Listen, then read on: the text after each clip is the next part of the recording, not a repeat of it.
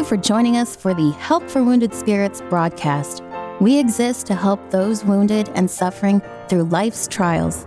Here is our host and best-selling author, Doug Carriger.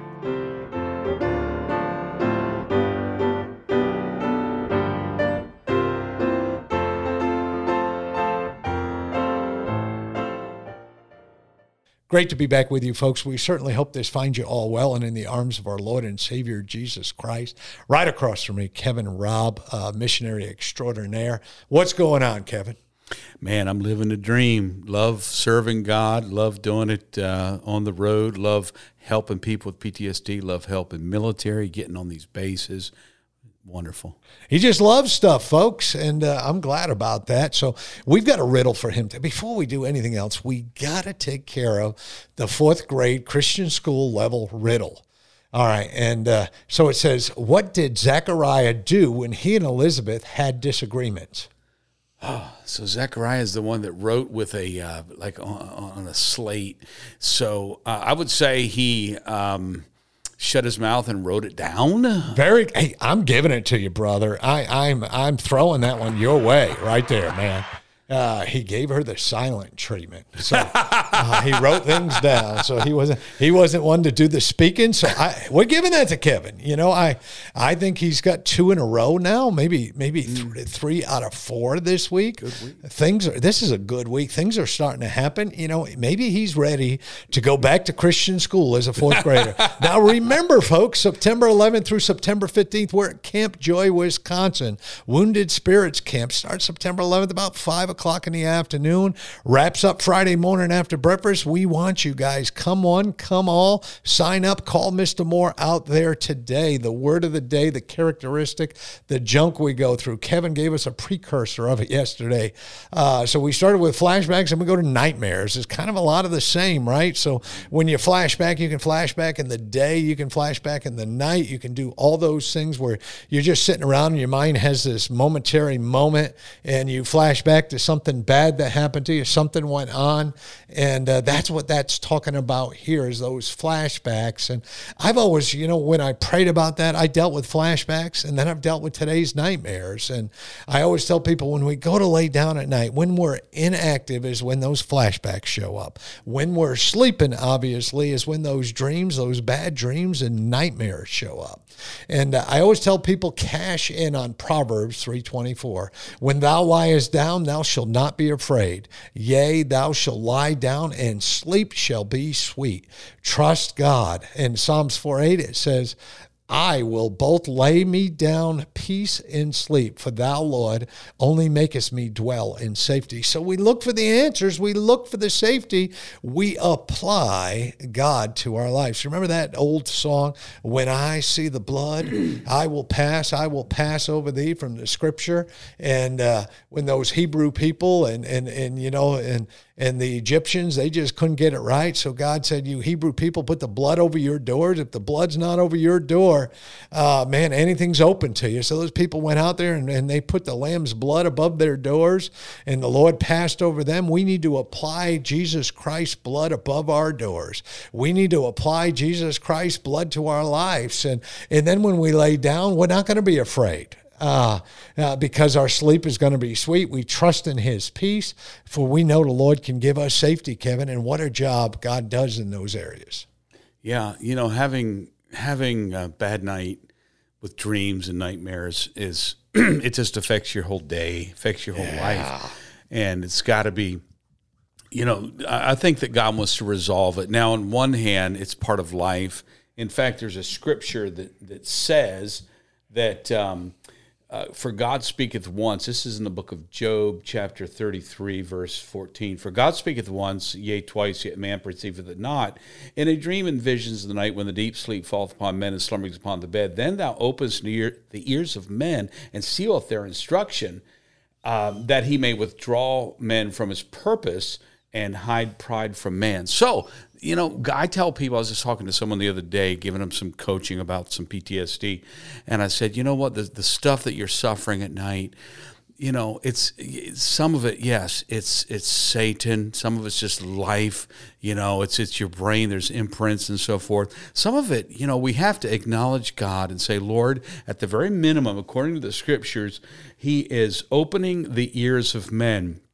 So a dream is not actually a revelation like God's word, but a dream is sometimes God kind of waking you up to an idea or getting you thinking. Sometimes we're just stuck on stupid. Sometimes we're stuck on, we're disordered. We're broken. The vending machine is broken down. It's out of order. And if we don't have a recurrent nightmare or a nightmare sometimes, not that it's a revelation, not that it's God directly speaking to you, but God uses these things to say, hey, this thing that's been bothering you, let me bring it out in your subconscious, and because you're trying to resolve it while you're asleep, let's go ahead and work on resolving that while you're awake. Let's take a biblical approach to something here and see if we can take care of it. So I gave them a little bit of instruction, on how to handle dreams and that kind of thing, and just to take it to the Lord. But we go through these kind of things, and in fact, Job, he went through such traumatic garbage, and he said at one point, when I say my bed shall comfort me, my couch shall ease my complaint, then thou scarest me with dreams and terrifiest me through visions. Now, he was in the darkness of trauma. God was not trying to terrify him, but he was assigning that to God because he was just in a bad way. And I've been that way. You wake up and say, God, why did you do this to me? I'm having this bad nightmare. But, I think that, bottom line is pay attention to it. Don't blame God, but say, Lord, let me resolve this thing. I'm trying to resolve it in vain in my sleep. I'm reliving this experience.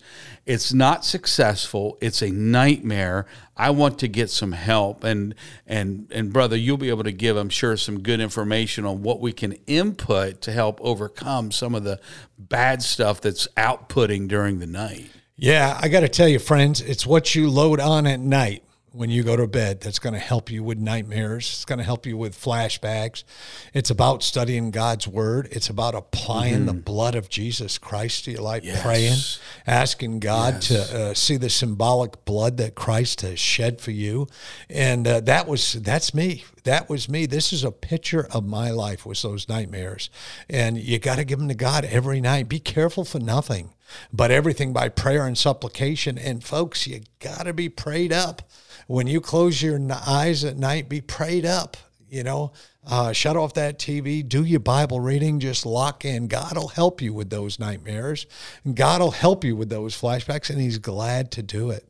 That's the merciful, wonderful God we serve. And folks, we continue to move along with the life of Jesus and just learning about Christ and those things and looking at his life and how we can apply it to our lives, and how God can make a difference in our lives. We find ourselves in the book of John, chapter 7, starting in verse 25, going through 36 today. Then said some of them in Jerusalem, is not this he whom they seek to kill? But lo, he speaketh boldly, and they say nothing unto him. Do the rulers know indeed that this is the very Christ? Howbeit we know this man whence he is, but when Christ cometh, no man knoweth whence he is. Then Jesus said in the temple as he was taught, saying, Ye both knoweth whence he is. Then cried Christ in the temple as he taught, saying, You both knoweth me, and you know whence I am, and I am not come of myself, but he that sent me is true, he whom ye know not. He's just slapping them, saying, you don't even know God. You're studying him. Here you are in the midst of it, and but I know him. For I am from him, and he have sent me. They sought that to take him, but no man laid hands on him, because his hour was not yet come. And many of the people believed on him and said, When Christ cometh, will he do more miracles than these which this man hath done? The Pharisees heard that. The people murmured such things concerning him. And the Pharisees and the chief priests sent officers to take him. Then said Jesus unto them, Yet a little while I am with you, and then I go unto him that sent me. Ye shall seek me, and ye shall not find me. Where I am, thither you cannot come.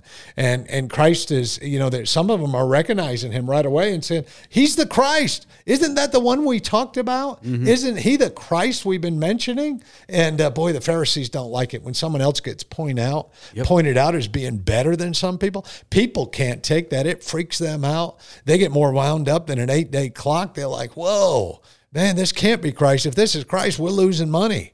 And then Jesus once again, he said, and I got to tell you, I've known preachers like this, folks, and I'm not talking out of turn, but when someone else comes along who's a little better preacher, a little decent, more decent of a human being, and man, it freaks them out. They want to hire assistant pastors that are dumber than a box of rocks that'll sit there and but you give me a godly preacher, somebody who loves it when God's word is extolled, somebody who gets on their knees and begs down God. Whew, the world can change. Hey, hang with us. We got to do what we got to do.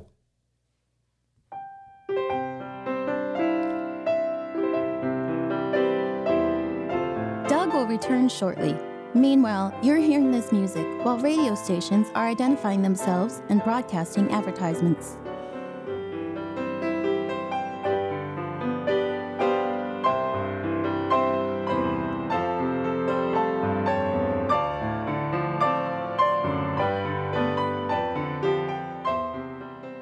Well, glory. Thanks for hanging with us. And Kevin, we look at this great God. People are starting to recognize him. The crowd's starting to say, I think this is the guy. This is Christ. People might be jumping around. People may be setting down their expensive temple stuff. And Christ is telling them, I'm from heaven. They're starting to realize this might be God, and they're freaked out. They had been praying for centuries as a nation that the Messiah would come. O come, Emmanuel. And now he showed up, and precious few, Zechariah being one, and Elizabeth, and all those, those crowd there in early in the book of Luke and Matthew. But they received it. But the leaders, the ones who owned the religion, had already decided we want someone that's going to make us look good, which is what you were pointing out there before. I think it's interesting when Jesus is teaching, he in the middle of his lesson. So people are kind of murmuring and saying, that these leaders and the Jews are like, do the rulers know that this is very Christ? When Jesus comes, no one's going to know where he's from, and some of them are talking earlier. We read that, isn't he from Bethlehem? But this guy's from Nazareth. What's this all about? Jesus cried in the temple as he taught, saying, "Ye both know me." So I picture this. People are in the back of the classroom listening, and suddenly Jesus stops the lesson and kind of points and says, "You know me." So how in the world did he know what this conversation was in the back of the room? He's more astute than the English teacher in 7th grade, saying, "I can hear what you're saying back there. You're talking about me." But I never had one say that. I've had him saying, "What's that buzzing in the back of the class?" And it's me and my buddy making gross noises, but to gross the girls out. But Jesus said, "You know me." So he basically addressed what they wanted to stay secret, and he called them out on it, and he said, "You don't know him, but I know him, for I am from him, and he has sent me." And their response to that was, "Okay, well, we're going to send some people to take you." So if you can hear what we're saying, we can't have a closed door meeting without you knowing what we're talking about, so to speak. Then we're going to have you arrested. And it's just kind of about like the federal government gets in times of overreach like we have right now. If all else fails, we'll just have you arrested. Russia, have him arrested. That guy there that, he stopped applauding before everyone else did, have him arrested. That stuff takes place over there in the communist countries. And no man laid hands on him because his hour was not yet come. And again, it's just this slimy, this is the way that religion is. This is the way the world is. This is the way narcissists are.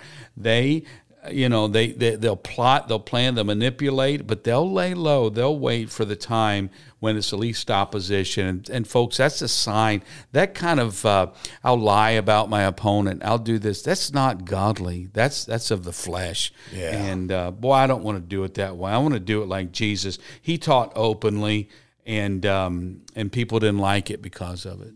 Yeah, people worry about their territory and their place. You can see it. And, here's these Pharisees running around. They kind of got the market cornered on church leadership, on business in town. They told you what your crops could be, what your farm looked like, what you could do and where you could do it. They were totally in control of all those things. So if you can imagine that all of a sudden their world is rocked, the God they've been praying for, they've been, the hypocrites have been down, oh, Lord, give us the Christ child, give us Christ, we're waiting. No, you're not waiting, because he showed up. Hey, God is on the scene. And so those people get out there and they're all freaky, and they're, all of a sudden they're worried about how this is going to face them. And then, people in the crowd are remembering his miracles and stuff. And, many in the crowd believe him. They saw these miracles and stuff, and they say, you can't have a magician do this miracle. You can't have a witch doctor do this miracle. You can't rub things together and burn things and have the hair of an elephant man. I mean, this is real stuff. This isn't joking stuff. This isn't snake oil. And, and as we go on, we're continuing on, then Christ leaves the area. They could have done anything to catch Christ, but until Christ says they can catch him, you can't catch him. You've got to have God's permission to mess with God. And God didn't give them that permission. So how do we apply this? How's this practical to our whole lives? Folks, we serve a great God. And nothing can happen to you that God doesn't allow to happen to you. We serve a great God who can give us the keys to our nightmares, who can give us the keys to our flashbacks, who can give us the keys to our fear, who can give us the keys to our avoidance. And we serve a God whose truth stands for all of us to follow. We stand a God who's standing there with his arms open wide saying, come on home. And folks, the only man-made things in heaven are those holes in his hands. And you'll see that he is the Christ child. And Kevin, so many avoid Christ because they think it hinders when they don't realize it adds to their lives. Yes. Boy, that's the paradox of sinners everywhere, is that if left alone, they will always decide to leave God out of it, because they assume incorrectly that Jesus is going to cramp their style. Started in the garden, and how easily Satan, just like these Pharisees here, the Pharisees saw that people were murmuring there in verse number 32, and they're like, ooh, there's a little bit of discontent. I can easily convince them that this man, Jesus Christ, is not who he says he would be. But Satan came to Eve and more or less is like, you know what? That restriction, what is that law, you're not allowed to do this thing. And Eve's like, oh, well, actually we can't look at it either. So, she was beginning to get a little bit of discontent, and Satan capitalized on it. He will maximize the restriction and minimize the liberty of every tree of the garden thou mayest freely eat, but of the tree of knowledge of good and evil you should not eat. So you'll be better off if you're in innocence rather than with the knowledge of good and evil. Oh, that you need that. Oh, Satan's like, man, that restriction is unjust. You are being unduly restricted. And the fact is, like you were saying, Doug, they had lots of liberty. It would have been much better for them to live in the liberty that they were made free with, instead of maximizing the little restriction, relatively speaking, that God had on them. Yeah. And we serve a great God. And, I got to tell you, folks, there has never been a time in my life when I've been happier, where I've been more fulfilled, where I have more liberty, where I have more freedom, where I wake up in the morning with happiness. And some people think that there's some kind of chains or shackles put on a man when they accept Christ and follow them, put on a man or woman. Well, can I tell you, there's chains and shackles on you until you put on Christ. And you will never understand what those chains and shackles shackles do to you until you follow God's perfect will in your life, because we serve a great God and he's merciful and he wants to make a difference in your life and he wants to use you. I remember years ago when I was in the Army, we would watch people that would fight the Army. I know that doesn't make any sense. They would go through all kinds of things to be able to join the Army. They would go through the process. They'd go through basic training. They'd go through their AIT, their advanced individual training. They'd get MOS, military occupational specialty qualified. And then they would show up and say, well, I don't like this rule. They'd fight it. They'd be miserable. And then you look at other people in the Army that says, this makes sense. The Army wants me to wear a uniform. They want me to have a haircut. They want me to fit in. They want me to, and it looks like it's effortless for them to go through life serving in the, and you know those guys. Those are the guys and gals that change the Army. Those are the guys and gals that the Army uses. Those are the guys and gals that get promoted through the ranks. Those are the guys and gals that make a difference. And folks, it's no different in God's Army. It's effortless. You just trust God. You plug into God. What you plug into is what you get your energy from. Plug into God. Plug into him today, friends. It's a Thursday. It's a better day than any to say, God, I've done enough of this. Do my own stuff. I've done enough. Do my own plan. And I've done enough. Show up and do this. Hey, folks, trust God today. Say, Father, I'm going to follow you in Jesus' name. And you know what? He'll help you. He'll light that path for you. Folks, we sure do love you. You better come back tomorrow. And we're going to finish up this. All right. May God bless you. Thank you for listening to our broadcast.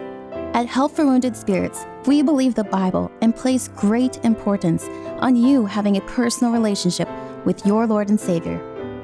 The Bible delivers a clear and simple message of salvation, outlining how you can begin your personal relationship now. First, recognize that you are a sinner, as all have sinned and come short of the glory of God.